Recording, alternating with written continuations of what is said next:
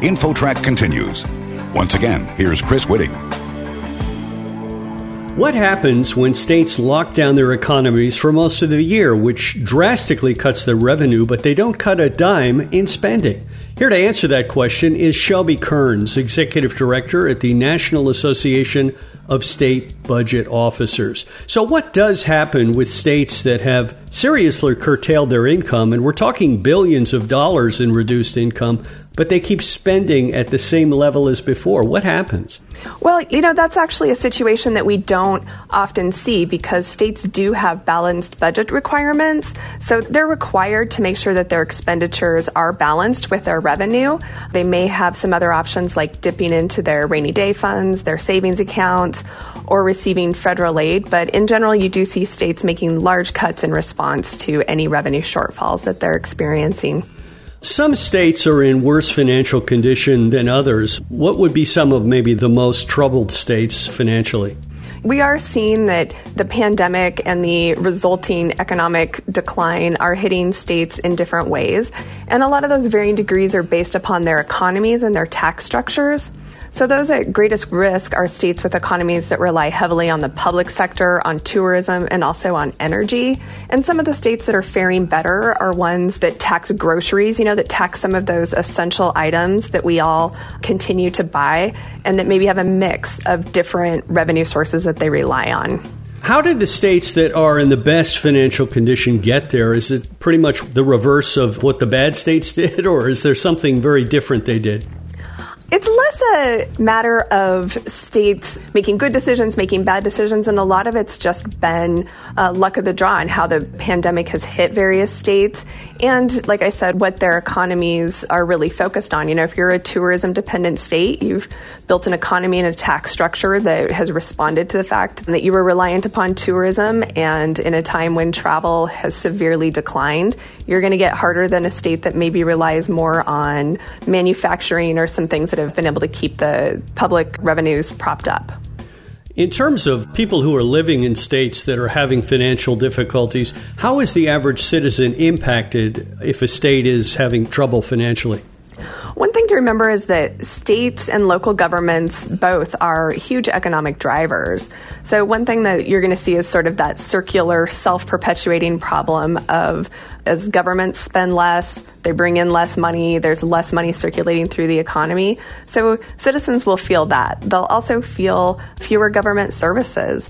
A large government service that we all rely on is public education. And in a time when state budgets are getting hit really hard, it's hard to spare that spending. So you'll see it in your schools, you'll see it in your social service programs, you'll see it in your infrastructure programs, and really anywhere that you rely on public services. We're talking with Shelby Kearns, Executive Director at the National Association of State Budget Officers, and we're talking about states having troubled economies and some of them not so troubled. Shelby, are states that are struggling financially more likely to raise taxes? Raising taxes is not usually a state's first response. One of those reasons is that it takes time to enact those laws and then see the resulting revenue. So it's not a good response to immediate tax revenue declines. And it's also really difficult to raise taxes when citizens are struggling.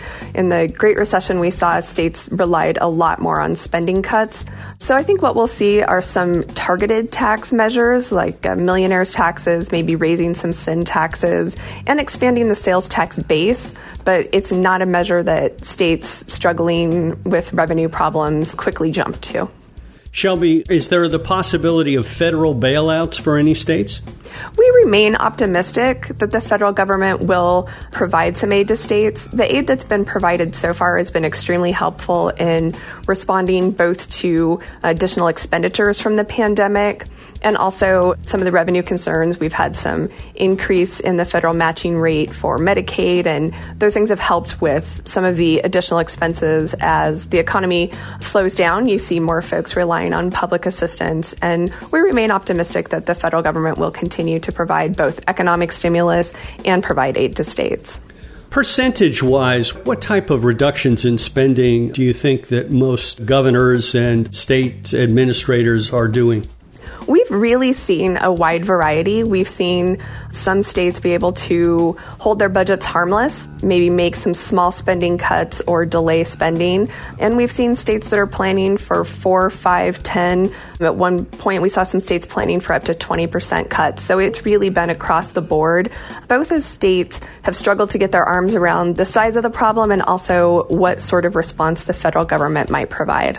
You know, in economics, I guess there's sort of a saying of sort that what goes up must come down, that there's not a continuous boom situation, and sometimes there's going to be a bust in the situation. And this is the first decline in state revenues since the big recession around 2008. Is that right? That's true. This is the first time we've seen a year-over-year decline in state revenues since the Great Recession. How about before that? Prior to the Great Recession, the last time we saw general fund expenditures decline in states was 2003. It was a much less severe decline, and it was 1 year as opposed to the 2 years of the Great Recession. Now, we recently saw the GDP just explode. I think it went to over 30. Do you anticipate a recovery from this decline that's going to be just as spectacular? Well, what we saw with those GDP numbers is that's an annualized number, and you're coming off quite a sharp decline. So we are hoping to see GDP continue to grow and expand from that decline, but we expect it to be some slow growth, and hopefully the public sector won't continue to be a drag on economic activity as it was coming out of the Great Recession, but that's certainly a possibility if we don't get more economic stimulus and some aid to states that are struggling. Shelby, as we wrap this up, do you have any last words on this subject and what your projections are for the average listener in terms of what to look for with their state's budget? Right now, the word on state budgets is really uncertainty. It's difficult to predict what's going to happen economically. We certainly don't know what's going to happen with the public health emergency. So there are a lot of unknowns, both in terms of the national economy and how both state revenues and economic activity will continue. So I think the best thing I can say is stay tuned and see what happens. Shelby Kearns, Executive Director, National Association of State Budget Officers. Shelby, thank you so much for joining us today. Thank you for having me. You're listening to InfoTrack, a production of Syndication Networks.